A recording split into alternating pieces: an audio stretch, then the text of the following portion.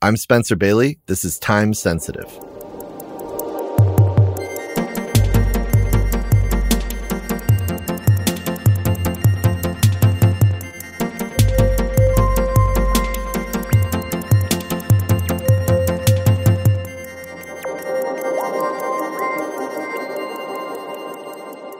Hey everyone, this week on the podcast, I'm joined in the studio by the MacArthur Genius Fellow and landscape architect Walter Hood. The creative director and founder of Hood Design Studio in Oakland, California, Walter recently took over as the chair of the Department of Landscape Architecture and Environmental Planning at UC Berkeley, where he has taught since 1990. Walter and his firm are renowned for creating engaging, resonant spaces and culture-shifting environments that challenge how we think about not just neighborhoods and cities and parks, but also public space in general and the notion of landscape at large. His projects include a series of conceptual gardens at the International African American Museum in Charleston, South Carolina, the grounds of the campus of the tech company NVIDIA in Santa Clara, California, and the landscapes of San Francisco's De Young Museum in Golden Gate Park and the Broad Museum in Los Angeles. Currently, he's at work on the wayfinding for the Barack Obama Presidential Library in Chicago.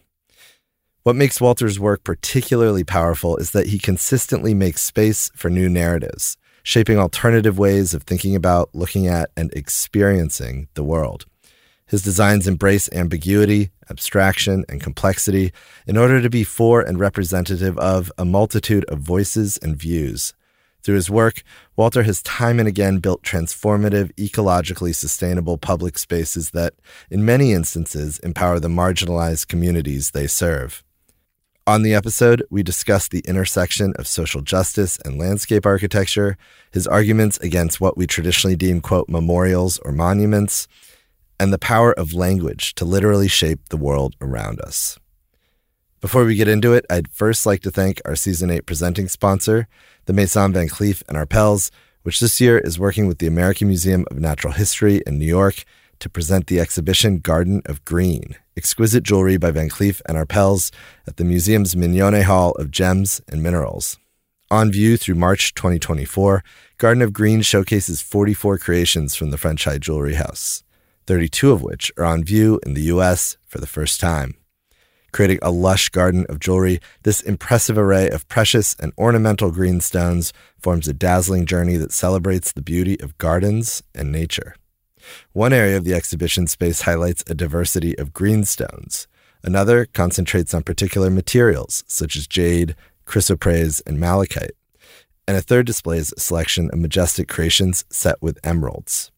You can learn more at www.amnh.org/exhibitions. That's www.amnh.org/exhibitions.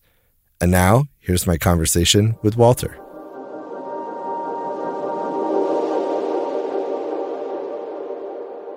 Hi, Walter. Welcome to Time Sensitive.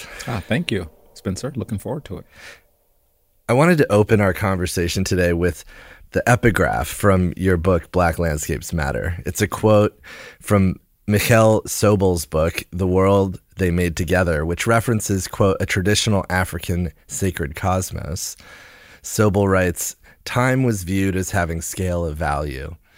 There were good times and bad times, times that were favorable for an activity and times that were inauspicious for that special action. These particular events that were tied to time were also tied further to place. Events should and have occurred at particular places on Earth, places that were auspicious for and tied to the event." It's a heady quote, but I wanted to ask first, how and why did you select that particular excerpt for the epigraph? And second, how do you personally think about this intersection of time and place? Well, I have to think about the piece now. I'm going back why I chose it. But Michel Sobel's work I've used probably over the last 25 years in my cultural landscapes class. And when I read the piece, I was reminded of growing up in North Carolina. And my grandmother kind of raised me from 8 years until I was maybe 14 years old. And the elders always talked about good times and bad times. And so immediately when I read that, I could hear, right, my grandmother and the elders speaking. And it was always tied to, if someone passed away, it was a bad time. It wasn't like, oh, they passed away last week. It was just a period of time, and then it was mourning. And then there was a time of celebration or where grief just was laid to rest and you moved on. And it didn't relate to a day of the week, right? It was like 5 days went by, so everybody was okay. It was just this moment where it was now good times again. And that always stayed with me, and particularly in rural North Carolina, because I'm from Charlotte, where in Charlotte, the clocks were, okay, 5 o'clock, 6 o'clock, dinner. But when we went to the country, there were clocks, but no one ever referenced them, right? And so this notion of time, it actually almost stood still. And I remember me and my siblings, it was like we were always in a hurry to get back to Charlotte because that's where it's like you could count on time. When you went there, the time was just tied to place, and it was tied to this kind of rural landscape where things just happened. And that kind of stayed with me. And so when I read that and then doing the kind of work that I do, it kind of stayed with me as a way to be in a place. I like going to places and not thinking of the watch but just to go and be. And you can actually find time, if that makes any sense. Yeah. Well, I'm glad I asked that. In the book, you write that as time passes, things accumulate around us. Buildings, vegetation, objects, and even space. This accumulation is typical in cities as their dynamic engages specific environmental, political, and social cultural change. In many places, the accretion occurs unmitigated. In many cases in the United States, when time comes to change, Black landscapes are wiped clean, leaving little to commemorate what came before.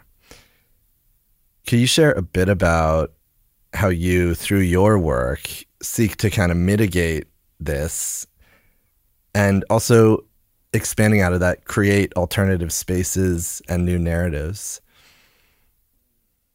Yeah, I guess I would have to begin with the understanding that people live in these places, right? And so in brown and Black landscapes, minority landscapes, people have lived in those places.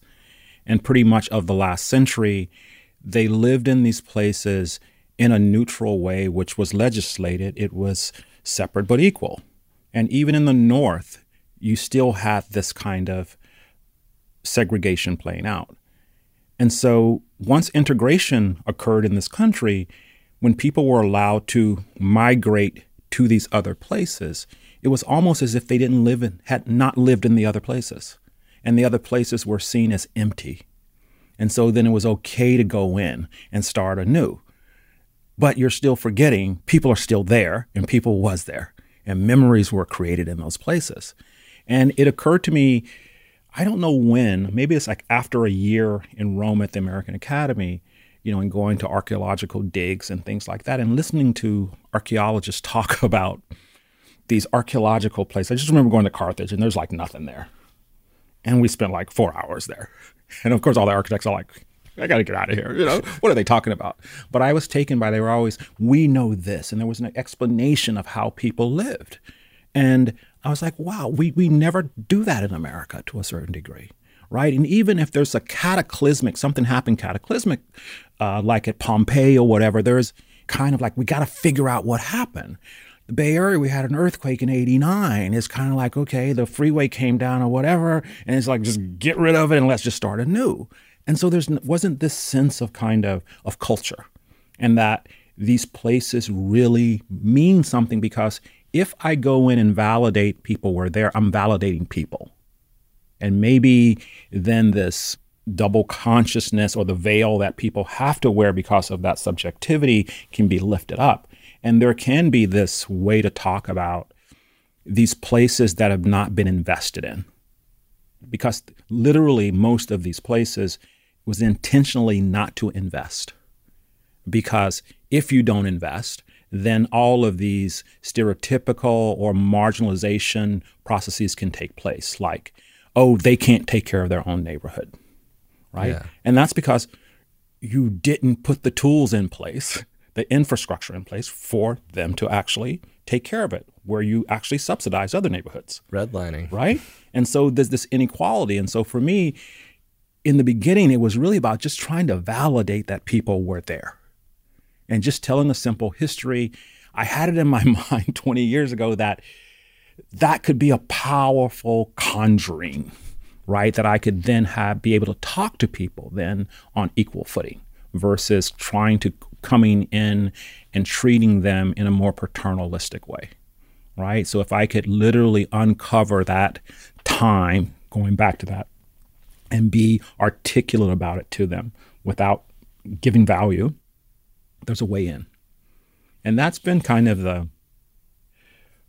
I wouldn't say the secret, but the difference in my practice than others, that I'm very, very cautious of going into a place and bringing something from the outside. I'm constantly looking to extract something from the inside to start the conversation.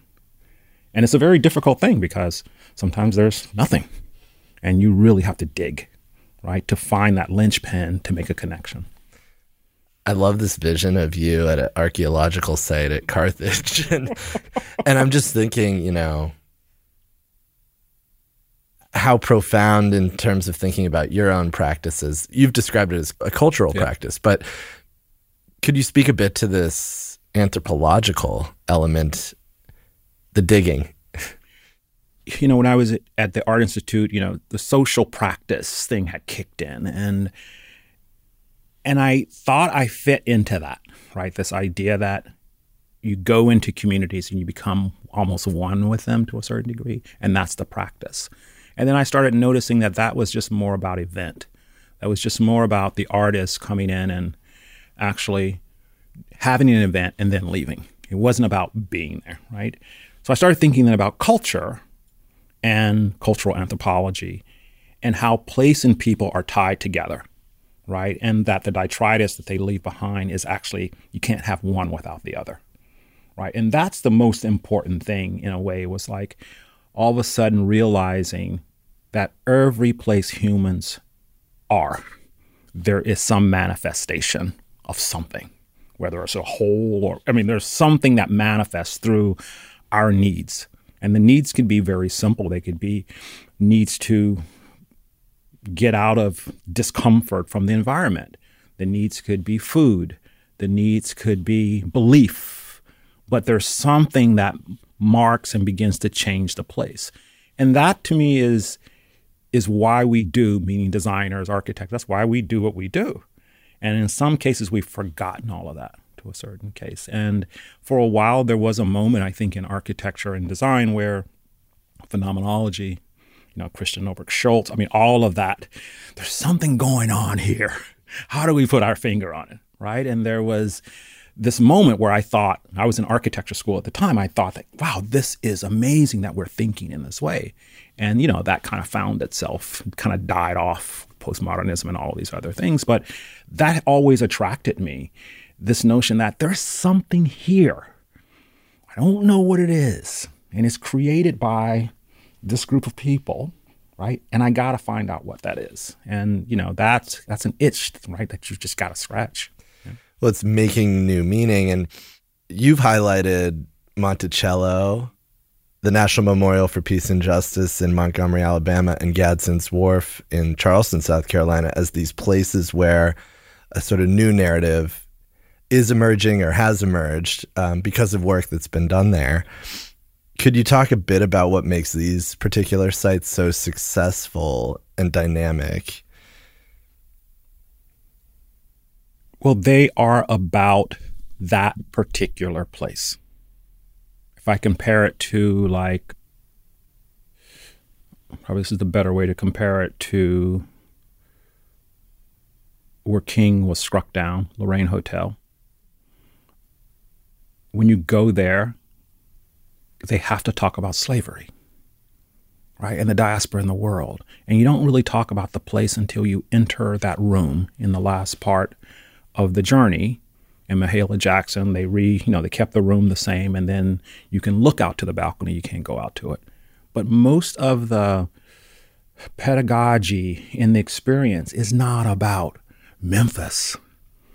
And you see that in a lot of places where, even in the National Mall, it's about everything: football, basketball, not about DC, right? And so if you chose to talk about those places, these narratives would emerge. And I think these are the first places, and it took Monticello a long time to reckon with the place. But now they have to a certain degree. It just makes that story just more powerful. And it actually situates us even today in this very fragile idea of this democracy and whiteness, and how whiteness literally had to mitigate the ugliness of it through an architecture, through a design vocabulary that allowed people to exist, because that's some heinous stuff that you got to get up every morning to. To me, by locking it into a place, you have a more multidimensional experience of how we got here. And you go to Montgomery, and without the Justice Center in Montgomery, Montgomery would just be another capital with the story of King came, here, and the march ended here. But now to go to the Alabama River, to see the Alabama River right across, and to see all of these stories commingled, when I left there, I'm like hearing shackles of people walking up the street. All of a sudden, that's now part of, my memory, which is being fed by having these different narratives. And Gaston's Wharf, the same thing. Before, the site was a park, people just taking their dogs out or going to the aquarium. And without that story, it's a place I can go and relive, Dixie. Now with this story, I was just talking to a friend having lunch, and we were shooting, and I was watching the tourists go out to the tourist boats, not knowing that this new thing is there. And all of a sudden going, how do I get around this thing? And they get to the fountain, and there's like these bodies and shells, and, you can kind of see the consternation in their faces, and they get to the wharf, and they have to wait for the boat to come, and then they're sitting. Then they come back over and they're taking photos, and you can tell that something's going on. And now they're going out to Fort McHenry or whatever, and now Gaston's in their mind. And that to me is powerful. And the more we can do that in this place, in this time, I just think we would have a better understanding of who we are collectively versus the fiction that is constantly being fed to us, right? Without having to talk about these places, and whether it's in, coast of North Carolina, the city where we have black politicians who were completely run out of town.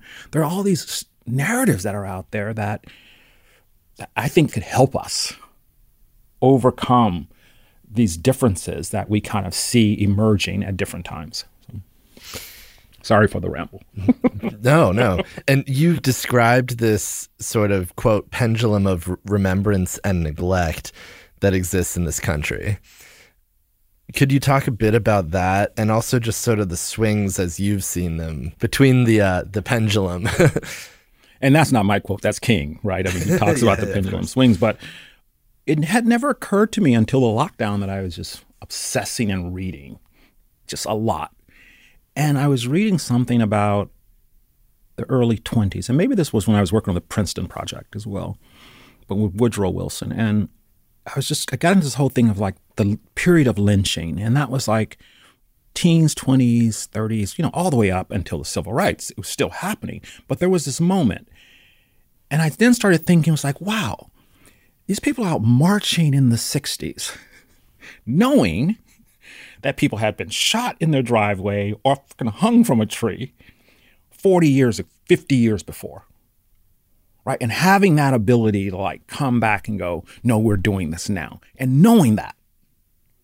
But there was this period of time, right? We had wars, right? There were some things that changed, right? We had a housing policy, some things changed, and people felt, they were compelled, but we still didn't have certain rights. But people felt that there was more freedom, I'm assuming, that they could do things now. And then we get to the late 60s. And then there's this period, not until like the 90s. And I'm in California at this point, and I'm out at a bar on a Thursday night. I remember Thursday night, and the TV comes on, and LA is rioting.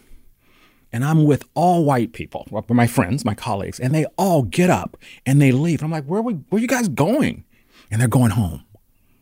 And I'm like, but that's in LA. And it just literally changed everything. And I remember going back home and I get to a red light. This is a real story. And I see one of my students at the light, and I'm crossing the street to go to the bank, to the machine, and I hit her at the top of the car and I wave. And this white guy comes running off at me, and I had to grab him and push him back. She gets out. She said, that's my husband. And her husband had gone from somewhere to like pick her up from work to drive her home. And that's when it hit me that we're at this other moment, right? And then George Floyd. So there are these periods, and like I have students who, were not around in the early 90s. So for them, it's the first one. And I'm just watching them connect dots. I'm like, no, guys, this has been a long, long journey, and we're just at this other place. So even with the lockdown in George Floyd, when all of this happened, I didn't I didn't go out and scream from the mountains like lots of people, because I just see it as another moment, and it's dissipating again. You can kind of feel it. And who knows what the next one's going to be. I think there are those moments to act. And I think that's what I was writing. It's like we're at a moment to act. Because if you don't act now, complacency is going to set in. And then we're going to be normalized again. So at those moments of bifurcation, we can either move out, move in, but that's where things can actually happen. You've talked a little bit about how during these periods of neglect, there's sort of a quote, pregnant pause. Mm-hmm. I find that notion really powerful, that during these periods of neglect, that's actually when new things can be birthed. Yeah. New things can be birthed, but also where a lot of constraint happens, that's insular, that's waiting to explode. Right? I mean, it's... let's take the pandemic, right? You're right. It's that pandemic hits, George Floyd, boom. Right? It's that moment. And this is what people, I think, those who live in these marginal neighborhoods are always in this moment where I still have to go on with my life, but all this shit's happening to me. So there is this kind of inner, I was trying to hold it together. And then you have certain things that exacerbate it, like the police state, right? I mean, all of these things. And I was watching a program about the Watts riots and then the 90s riots with Rodney King. And it turned out that the police chief in LA was a young rookie in the Watts riot. And in both cases, they just let shit happen, knowing what would happen. And so even 50 years later, he's now the chief, does the same thing. You go to Detroit, Black Bottom. They moved everyone from Black Bottom to the other side of the city in an already jammed neighborhood, knowing that it's going to exacerbate something because you can't put all those people in this place and then subject them to this brutality. And then, of course, that place doesn't exist today. Rikers. Right. And I don't think someone's like in the Redwood Forest, charting this stuff out, but it is happening, right, in these different places that at these moments they do come together and it creates, right, these dystopian, futures for us to a certain degree. Yeah. History stumbling over itself. Oh my God. It's like, And, and even in this time right now, as we're driving here, it's like, I'm thinking we're not going to make it and we're getting close to the courthouse. And I'm like, okay, this is why the traffic is this way. An important aspect of your practice I want to bring up, but it's really an important aspect of, I would say, any great landscape architecture practice, is how incredible it is that something you design now for today can be completely different from how it will exist 20 years from now. I thought maybe we could talk a little bit about that here and use Macon Yards as an example, this project in Macon, Georgia, that you started in, if my numbers are correct, 1998 and completed in 2004. Tell me about this project and how have you seen that evolve over time? It's funny you choose that project. That's a project I want to say when I first got back from Rome I worked on. And it was one of the first ones where I was digging, like literally. And it was a competition that I didn't think I would win. We were against a New England team that basically did a Boston Commonwealth Boulevard scheme. And I was like, oh yeah, they're going to win that. And then they had a person who talked about, she was the first one to write a book on place. And she had the Biddy Mason wall in it, The Power of Place, Dolores Hayden, which I highly respect. And I'm like, they got it. They're going to win this. Because I went down this other rabbit hole. As I started searching the history and through my experience, I felt that they were ashamed of their Black community. And the Black community had been moved to Poplar Street. And by reading the history, I actually mapped their diaspora within the town. And they had been moved 3 times over maybe a 70-year period. When Blacks first inhabited downtown, they inhabited an area along the native Indian route, which was a diagonal down to the river. When it became a county seat, get out of here. They put the county building there. Then they moved them around the corner on a street called Pine or something like that. As that developed, because that was the street up to the mansions, they moved them further down the hill to the bottom of the hill. And that's where they stayed. And then they populated Poplar Street, which was a wide boulevard, I want to say 180 feet wide, where they stored cotton. That's where you brought the cotton to town. And of course, it was a worker street. And there are images of just these bales of cotton in the middle of the road. And I'm like, wow, there's something here. And so the scheme, while we were there, they never took us down Poplar Street, which was the design. They took us around the corner to the good street, and then we went up and had mint juleps in the mansions. And as I'm going home to California, I'm thinking, God, they're embarrassed, right? And so it was like, we need to fix this street. And so I started thinking about, well, there's no squares in Macon. And for some reason in the South, you think there's going to be squares like Savannah or whatever. And there's just these wide-ass roads. And so I started thinking about backyards, and my particularly backyard growing up, where the front yard was where you showed everyone. And that's what they showed us. In the backyard, you don't show anyone your backyard. That's where all the junk cars are. That's the stuff you hide. That's where the dogs are. But the front is the thing that you show. And so that's when I came up with this idea of Macon yards. And so during the project, it was then about showing that there was a market here, a creek here, there were these alleys here, all of this stuff. And just, it was a very postmodern, 90s idea. And I didn't think we were going to win because it was very disjunctive. It was like stuff just didn't fit together. It was a lot of ideas put together. And unbeknownst to me, one of the guys on the jury actually was was one of the residents, Black guy, and he fought for my scheme.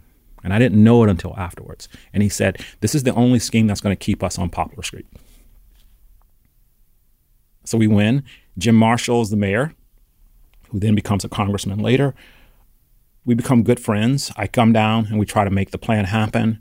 Then he goes off to D.C. and they get their first Black mayor, and he builds it. Some things got built the way I wanted, some things didn't. It's the South. And, the project was there.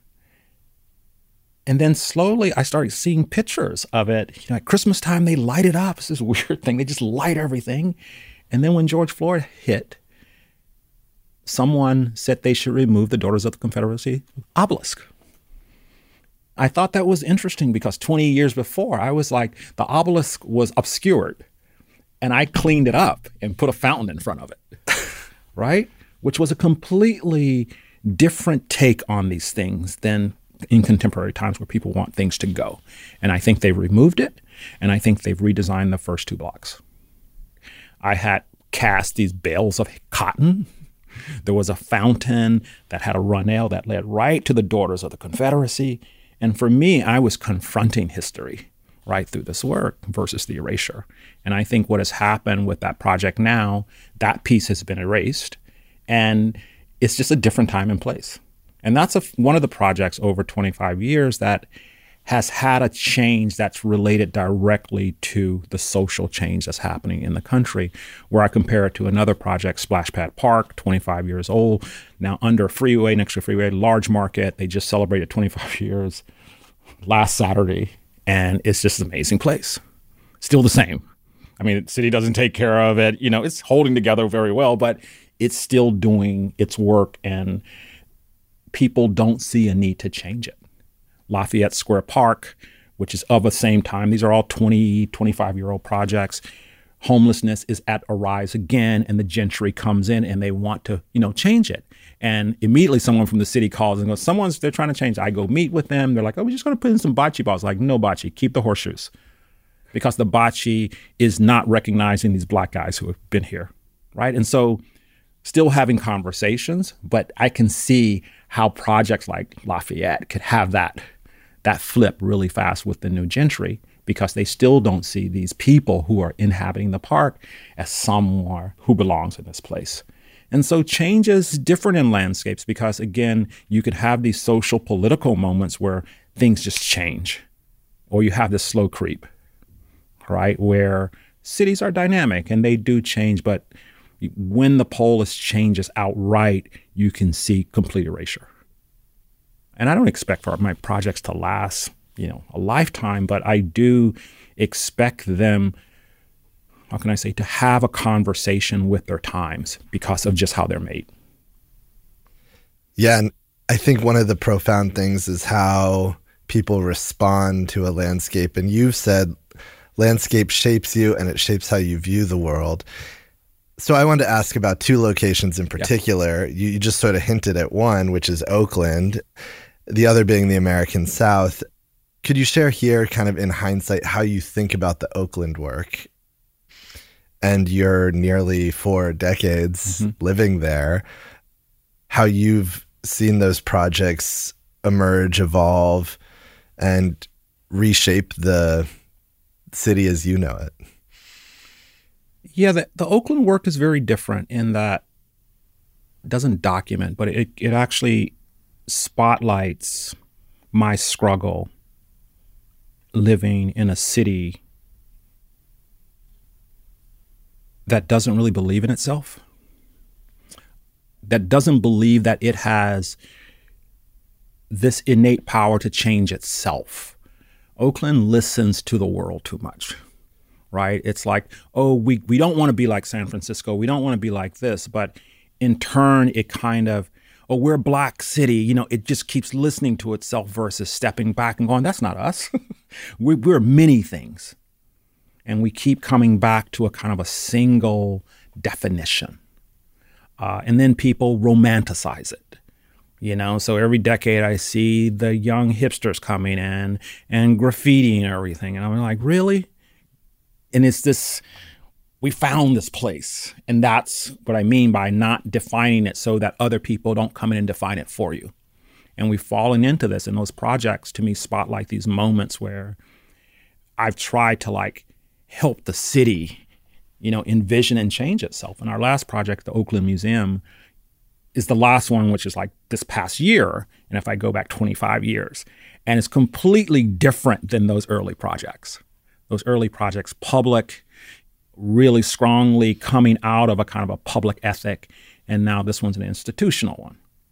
And it's interesting how the public stuff, I can't do the public stuff anymore, right? Because you don't even have the people in place to allow you to do them in a way that's powerful and prophetic, right? And so now you have to look to the institutions, right, that might do it. But the city is so fragile and broken at this point.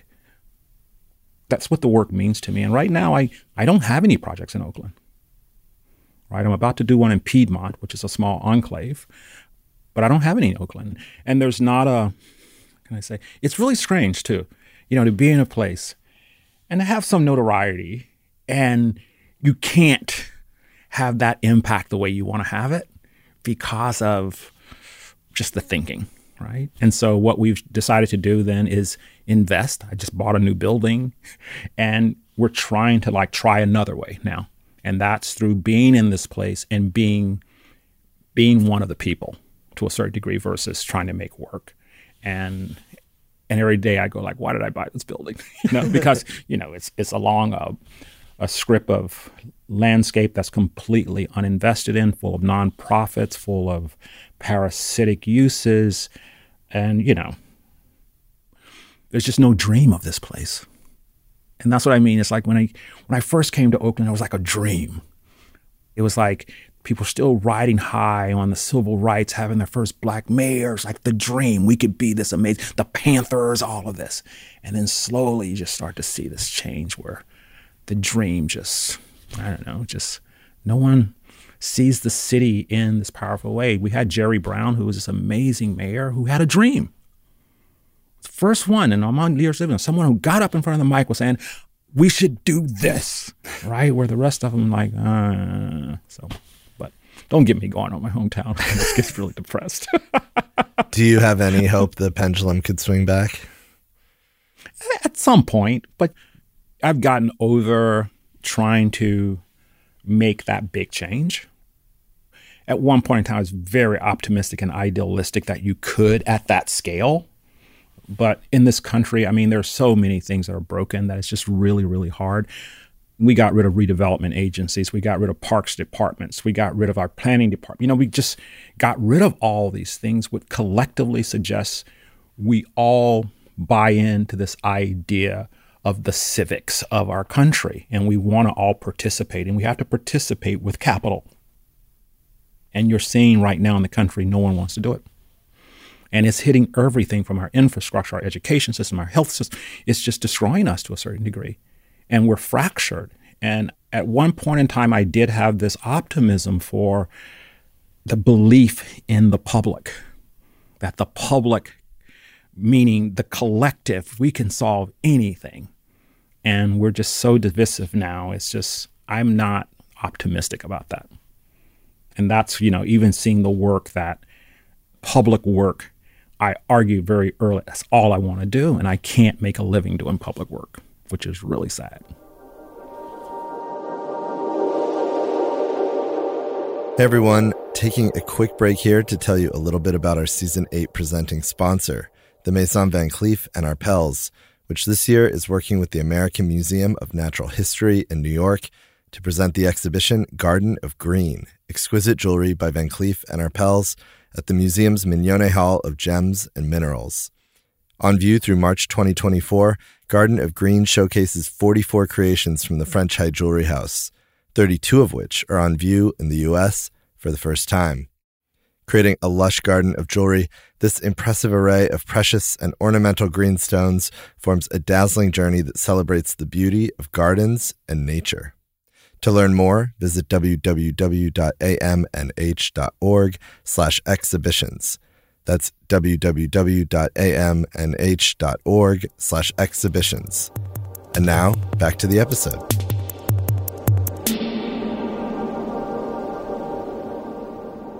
Turning to the American South, which this ties back to your upbringing in Charlotte, but I wanted to ask here a little bit about the International African American Museum in Charleston. Also Natives, this project that you've shown at the Venice Biennale this year. It's a design for a set of public buildings for a South Carolina Gullah community. What has it been like for you to take these trips back to the South, engage in work there, in the landscapes there, in the Carolinas? Going back there after 20, maybe even 30 years being away, I never understood it as I thought I understood, because I left like when I was 18. I never understood the South in that North Carolina always, during my time, thought of itself as a northern state. It's got north in it, right? Right. So it's like this northern state. And even my whole time growing up, I never considered we were part of the Confederacy. But South Carolina, it was like they're Geechee. We called them Geechee, and I never even understood why. I just said, they eat rice, we eat grits. That was the big thing. That's what you said. They eat rice for breakfast. We don't eat rice for breakfast. And that was the big thing of South Carolina. And And then when I went through, landscape architecture and architectural school, I read a lot of Olmsted's travels through the South. And, South Carolina was always thought of as this like tattered place. It was never highly organized. And so I just had all these ideas in my head about South Carolina. And then when I got invited to do my first Spoleto installation with Mary Jane Jacobs, I spent 2.5 months there, off and on, just going back and forth. And we had a place, apartment, me and 3 other artists. It just brought back all of those memories because it's hot, it's humid, it's just like, it's in the air, the southern drawl. I mean, all of this stuff started flooding back. And it's now been this really interesting way for me being introduced back to the South through South Carolina, not through North Carolina, right? And I've spent more time probably in the last 10 years in South Carolina, not North Carolina. And so it's really opened my eyes to a lot of things. And it's really interesting seeing North Carolina through that lens, because now I can be a little bit more critical about the times that when I came up, the things that I didn't know about, now I see them in a clearer way. And now we have our first project in Charlotte, our second project in Charlotte. And it's interesting having that conversation with people who are there because they're all new, right? They're all the new gentry coming in with the banking money. So they kind of see the history in a completely different way. And I'm bringing it up, and it's like really, really interesting. So it's been a re-education process, but it also has been revelatory. I feel really, really passionate about that work. And we just got a new commission in Atlanta. And I was telling someone, we're out in Oxford, Georgia, and it's the first time I've ever started a project out. Like, I was introduced to the college, and the president was there of Oxford campus and the Atlanta campus for Emory. And I was in tears. I just cried because of the power of this place. And it was just because they had showed me some books about these ex-slaves, and one of their names was Walter, and then I'm in this kind of antebellum building. And so I'm like introducing my firm and everything. I'm like, literally, I started crying. And then the new president of Oxford, the new dean of Oxford, this sister from Chicago, she starts talking, and then she starts crying. And because she's telling the story about her history when she's 10 years old, and she's asked to do a family genealogy project, and she could only go back to her grandmother, and then she's crying. And I was like, man, what is going on here? But it's the South. And people wear those emotions. Yeah, add a little more context here. This project, the Twin Memorials Project. Yeah. Share for the listeners a little bit what this project is. It's a project where Emory University, Oxford, mid-1860s, starts out as a Methodist training school for boys that becomes one of the first universities there, and it's built by enslaved people. It's in Oxford, Georgia, which is like 45 minutes outside of Atlanta, and the descendants are still there. And in Atlanta, there's an Atlanta campus, in which I found out they call Big Emory, and they call Oxford Little Emory. And you spend 2 years at Little Emory, and then you go to Big Emory, which is really interesting, and you go to the city. And we haven't met with the people from the city yet, but the idea is to build 2 twin memorials, one in the urban Atlanta and one in Oxford, that tells this story. And at my introduction, I was like, I'm not into monuments. I'm not into memorials. That was my first thing. And I just started telling them that it's about these 2 places. But it was more, I think, of a branding strategy for them to make them memorials, because I think in people's minds, that's what they can kind of elicit from that term versus keeping it ambiguous. But they've done a lot of work already. They had a firm come up with ideas, which gave me a lot of reservation, but they seem open. Yeah. It's so exciting. I mean, I think there's a lot of work to be done if we're talking about, the American landscape and acknowledging the enslaved labor that's gone into it.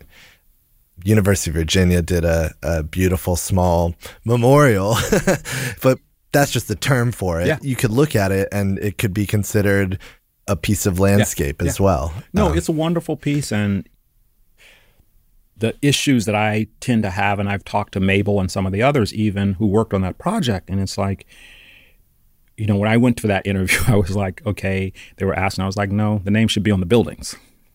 You shouldn't do another space somewhere. You should put their names on the buildings. And I just knew I lost that one. And then I talked to the design team and they were like, yeah, we were trying. And it was like, that was not going to happen, right? To get it to be in that sacred space. And to me, that's the work. How can we have these double logics, double semiotics, that we actually design versus those that emerge? Because I think that's our problem. It's almost like we can't walk and chew gum at the same time, right? It's like, I can only take this story. If you add that, it just messes everything up. I can't deal with that. But they've started to do it at Monticello, right? I mean, it's probably the better one where they literally, on Mulberry Road, they rebuilt the slave cabins too good. And they then talk about, Sally Hemings, it's right there. But even there, they're like, I don't know if they've made it or not. They were like interviewing to make a space, a decompression space. So I went and interviewed for that. I knew I wasn't going to get it. I'm like, so what's a decompression space? They were like, so we know when people come here and they're going to experience these things, we got to give them some place to like. And I'm like, I've been coming here for so long. You never gave me a place to decompress. So it's just this weird thing. And it's coming out of whiteness. And so this idea that for us to learn the truth, that we somehow have to like mitigate it. So what's the use, right? And so that's where I think I find some of the projects or the ways that we're going about it. And was my fear for this project, because it was like, it's twin memorials and they have all these concepts because they're looking at other places. And so, of course, in the study, they showed, the thing in UVA, they showed these other projects. And I was like, it's got to come out of, this place. And I think that's the work. If I can go to the blah, blah, blah and understand that it's not as simple as the architect, who put their name in the corner of the building. We tried to do this in Washington, D.C. I'm going to say it. I don't know who's going to listen to this. For the AIA headquarters, and we were hired to work on that. And one of the pieces, we're right next to the Capitol, and there's an old colonial house, the Octagon House, right across from this brutalist building. And so there's this really interesting juxtaposition of time. We have this colonial time, and we have this mid-century modernist time. And I was like, wow, this is really cool. And so I designed these walls and I put all the names of the slaves who built the Capitol on the wall because, I was like, architecture never talks about its labor. And wouldn't it be great if you came to this place to learn about architects and labor was just presented? Oh my God. Oh, this isn't the right place. I'm like, really? I said, really? So it's hard for people to, that dialectic, the dialectical, it's really hard for people to, to give that up. And to me, it's not giving it up. It's actually freeing yourself. Yeah, you stare it head on to deal with it. And then free yourself. Yeah. What we're talking about here in part is memory. and given that you've done so much in the public realm, so much of which has to do with collective memory, could you talk a bit about this aspect in your work? Like, how do you create for a multitude of truths and perspectives and people? Because it's not about the monolithic. Yeah. You're celebrating difference through your work. Well, sometimes you just can't focus on people. And that's, to me, where the place comes in. The DeYoung Museum is a good example of that, where we were hired with Herzog to design this museum, and we pretty much only had a forecourt and a sliver between the buildings. And over time, we ended up with 2 donor gardens at either ends. They're very different because I had 2 clients. But the thing that I got really interested in was the creation of the park. And it wasn't a story that I presented to people. This was just my own digging. And, the park was a sand dune, giant sand dune. And they basically had to figure out the botany, the horticulture to change the sand dune. And so McLaren, I think it was McLaren, he went to Europe because the Dutch and others were experimenting with this process of taking beaches and sand dunes and turning them into land. And so there's a whole process, because Olmsted came out, was like, you guys are stupid, prevailing winds, you should do your thing up here, you should not build a park, because of what it would take. So they had to literally cut the tops of mountains, bring in topsoil. They had to start with grass first. Then they had to start with perennials before they could even draw trees. And so for a long time, this landscape was becoming. And I got really fascinated with this. And then they started getting donations from places where they were having relationships with, like Australia. So Australia was giving them like Australian tree ferns, right? And the Japanese tea garden gets built. And so they get these maples, and they start their own botanical garden and horticulture place. And I'm like, huh. So all the vegetation at the De Young is from a quarter mile around the museum, and everything on the ground when you look down is about the sand. And that's pretty much all we say to the. And so it's a place where people come in and there's something going on. They don't know it, but I don't need to talk about people. I can talk about this place. And that to me is where that some projects liberate themselves, right? Where it's just giving people a different way to see the place that they're in that creates the bind. When I ask people, they go to De Young, I can ask a Black person, a white person, Italian, whatever, they're having this experience of that place, unfettered by race, class, and some of these other things. And that's very few and far between. And that's where the institutions, I think, do really well. Museums have become these new public places where people can come in, and you have this kind of freedom of artistry, right, to make a place that can reference many things. The Broad, a big fiction, right? Olive trees on top of a parking deck, and there's a tunnel underneath. And of course, it's LA, right? And there's a kind of a thing going there and seeing people taking selfies with trees, but that's LA, right? Or Jackson, Wyoming, where on the side of this hill, we just made a quarter mile long, 20-foot wide terrace. And it's like you see the landscape and it just blows your mind. But they didn't see it before because they had a parking lot. So sometimes it's just that freedom of getting people to like understand where they are can have this amazing impact. And the last time I was in Jackson, the museum had put together for me to do a walk just along this thing. And they invited these young Latino students because their fathers and mothers are probably the workers in the hotels and everything. And I was taken by these kids.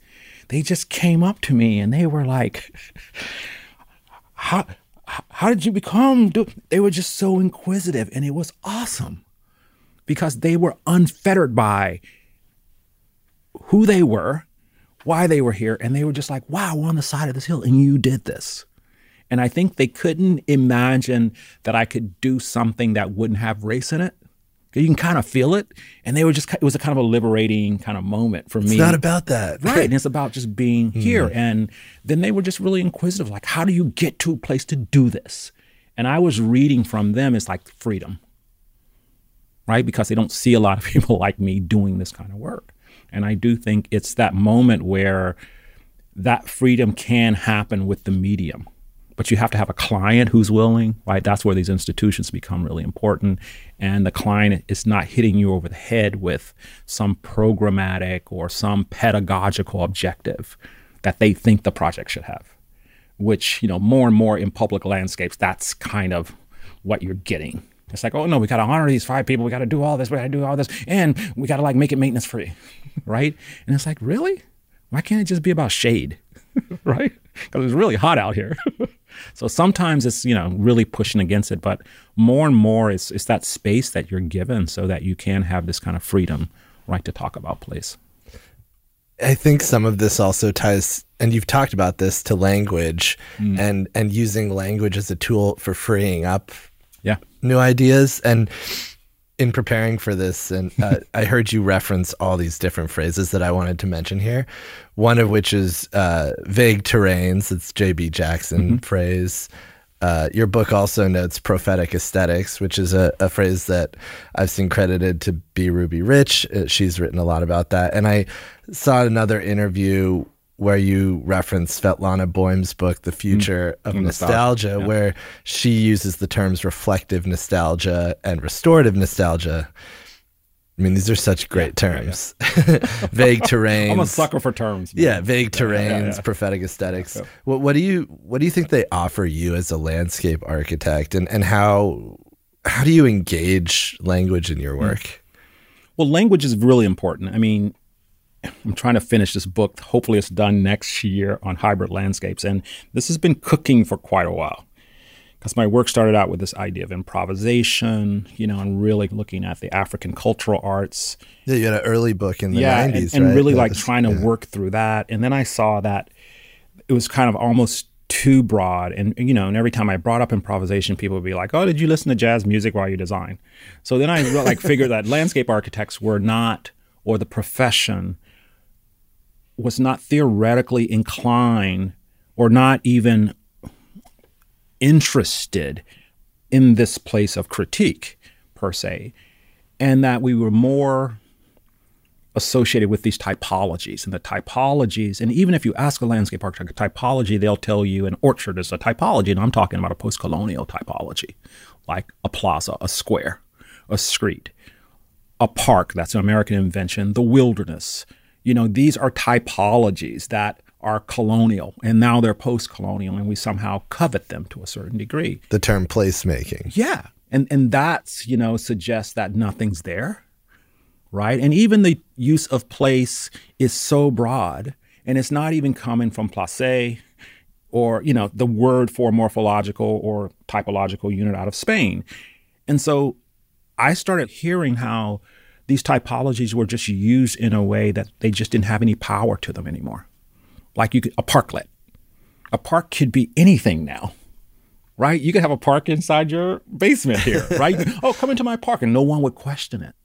Which means then if I'm designing something out in the landscape and I'm calling it a park, I'm not even interested in this definition anymore. And so that got me interested in this notion then of how do I move away from these typologies?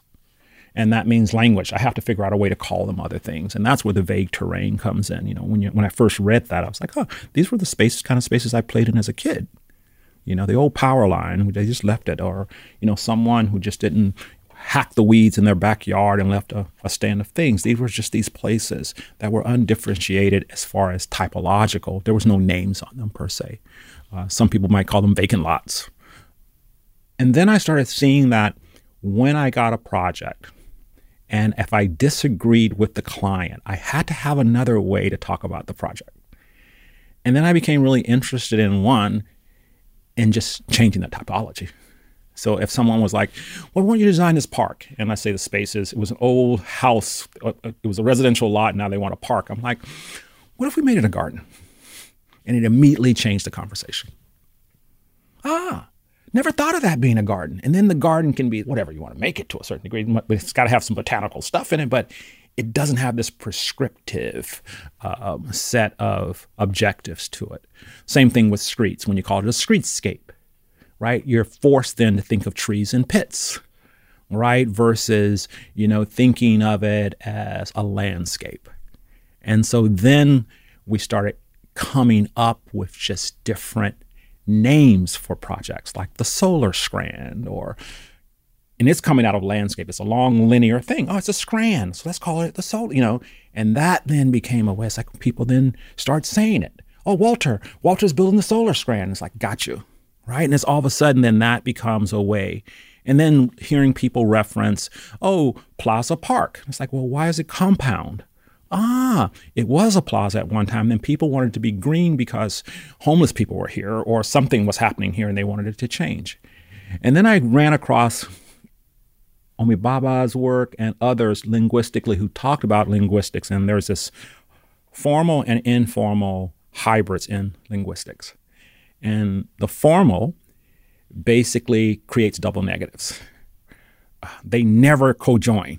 They're just there, button heads, right? And you hear that sometimes in language. And then there is the informal. And these are new words, new meanings. And that's where you can go. And so my book is about these early projects, which are formal hybrids. And I think the work today is probably more informal hybrids, which is seeking these new terms, new words, and new ways to talk about landscape.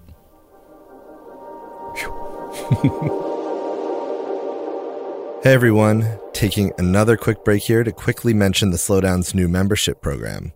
At just over $8 a month, it provides access to our slate of new member-only newsletters, in-depth stories, immersive interviews, and curated recommendations. If you haven't already checked it out and want to learn more, or if you'd simply like to support this podcast and all that we do at the Slowdown, go to slowdown.tv/subscribe. That's slowdown.tv/subscribe. And now, back to the episode.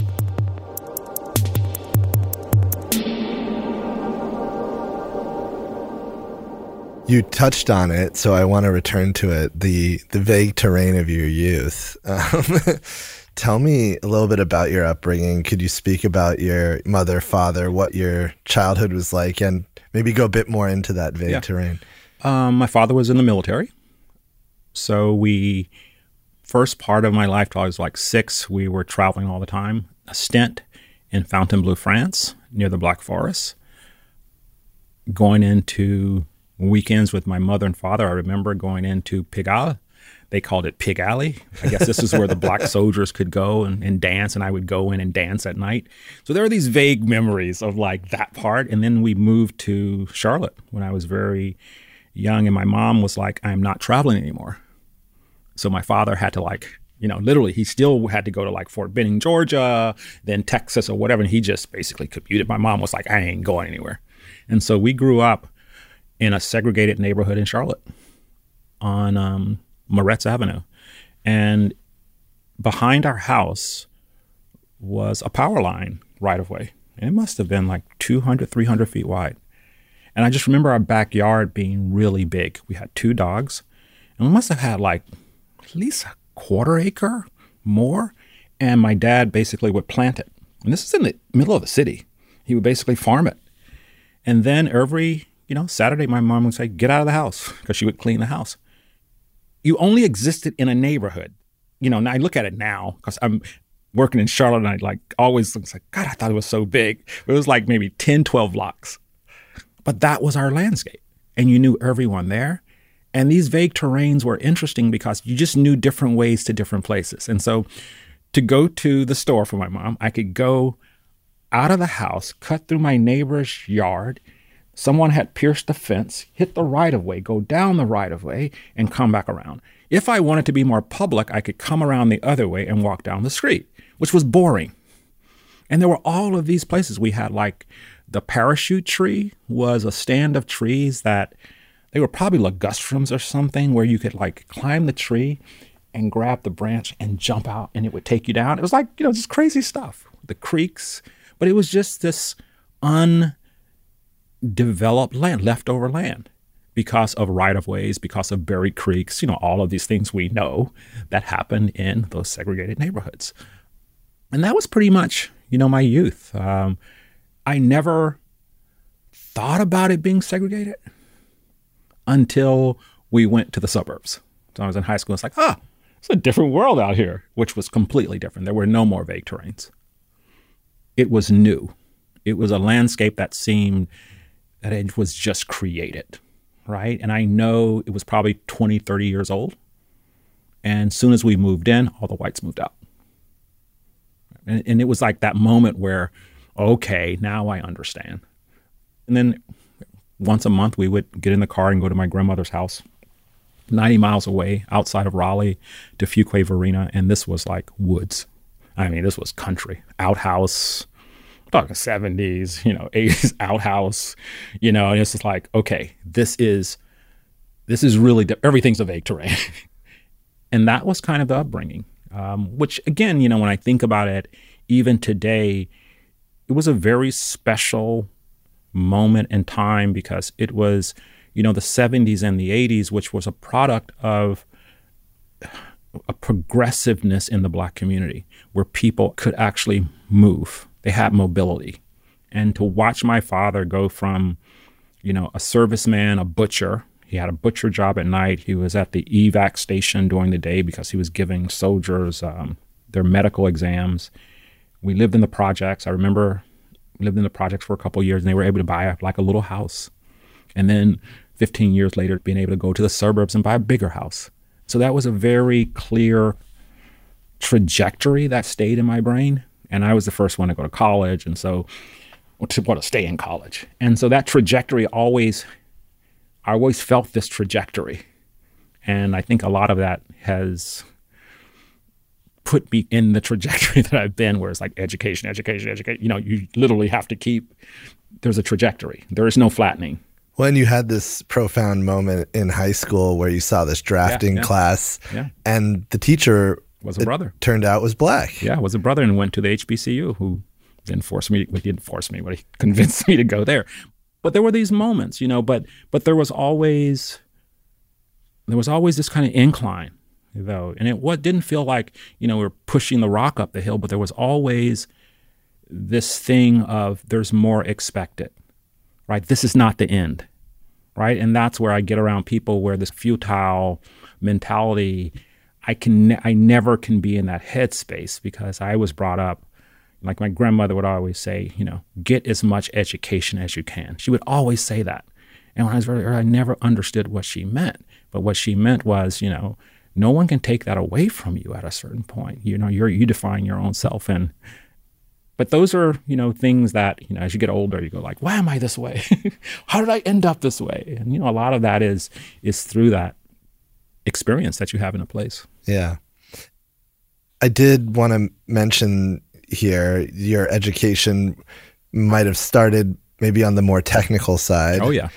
But you went on to get your MFA at the Art Institute.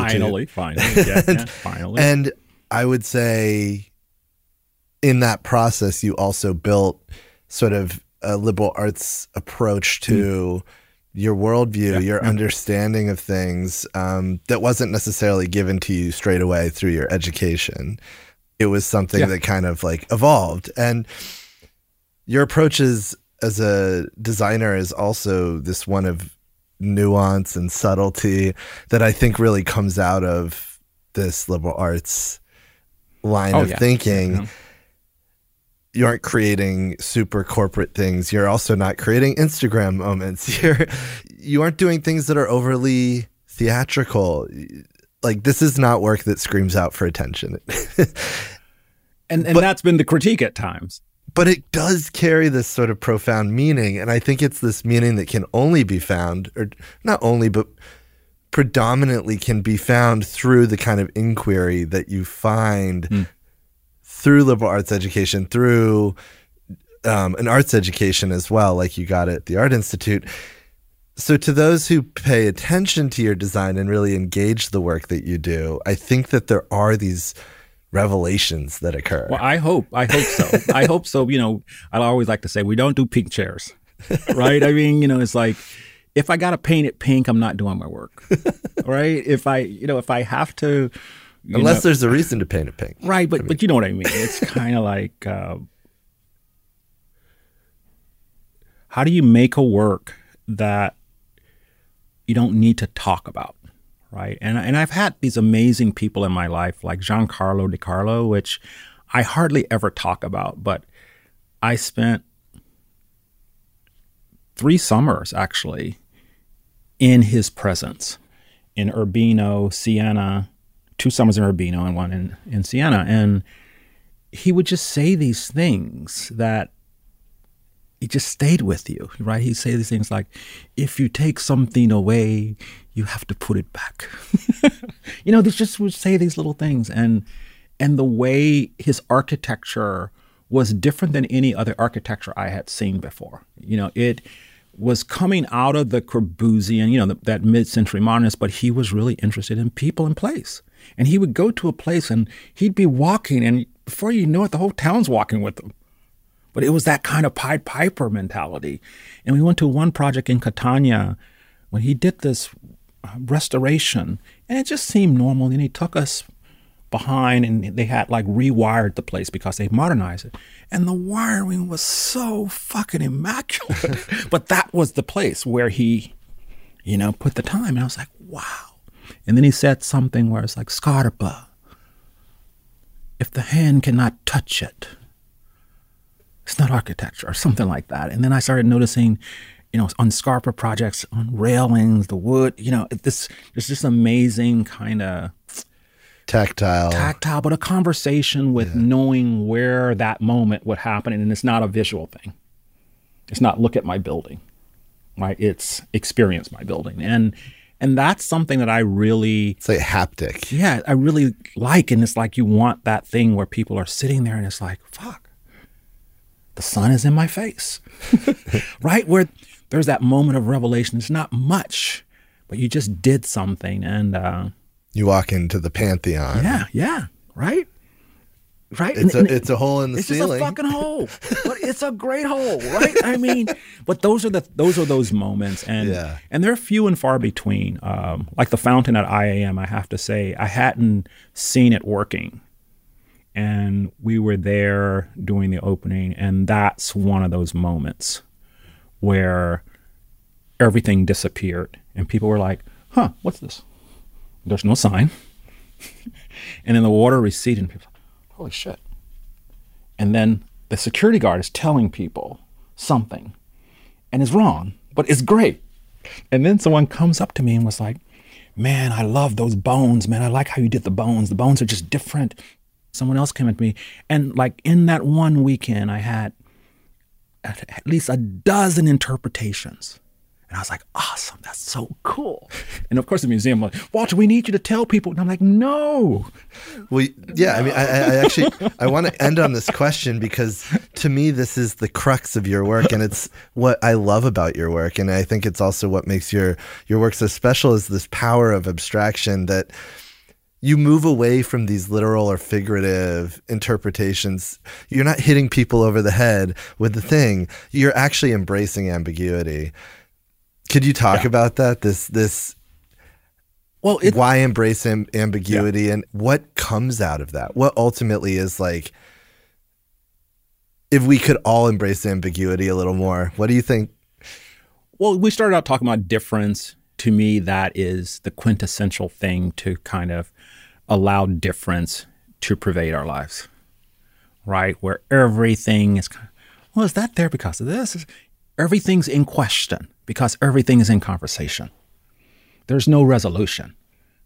You know, for a long time, I used to think about resolution as just this kind of visual thing, right? And I tell my students, squint, come on, you know, all of that. But this resolution of like disjunct, you know, like incongruency, you know, that we have this over our head. It's like things should line up. Things should be the same, you know, all of this. And it's like if you put a ketchup bottle in the middle of mayonnaise, it's like, wow, there's a red thing. You know, I mean, it's just this wonderful thing that could happen because it's then calling attention to uncertainty, to the precarious aspect of life to a certain degree. And I love the idea that things can mean many things to different people. And that's the beauty. And so when I heard this guy, this security guard talking, you know, giving his description, I was like, that's fine. He's like, no, tell me. And I'm like, no, you got it right, man. You know? And of course, he's just making it up. And well, what do you think it is, right? And and he's like, oh, these are the dead people who died here. I mean, he's like, these are the people who died right here. And I'm like, that's good. You know, and then some people are like, this is an abstract thing on Atlantic Crossing. That's good. Oh, this is the blah, blah, blah. That's all good. And it's all of those things. Right? Because I can't think of one design I've designed that says that means that. That's a lot to put on a move, right? It's like, this means this. And of course, you see designs where people think, okay, that has a singular meaning, but no, it doesn't. Someone's going to come without the sign and go, that's a big ass hole. Why would you make a hole this big, right? And so people will have their different opinions about it. But I love this idea. I call it embracing the strange. But, you know, things look out of place or unkiltered or something seems just not quite right. But I'm going in there anyway. Right. And to me, those are the places that I remember. You go in the Pantheon in the rain. It's like, am I supposed to be in here? Right. There's that moment where you see people, they come in the door, go like, and then they just move in around it. And it's just this wonderful thing. I think design has that ability to put us in these spaces and allow us to be in those spaces, right? Unfettered, but in a way that we want to be, right? Which I think is a very optimistic way of thinking about it, but it also suggests that everybody's welcome, right? And there's a place for everyone under the sun. So, Walter, thank you. Hey, no, thank you, man, for these revelations.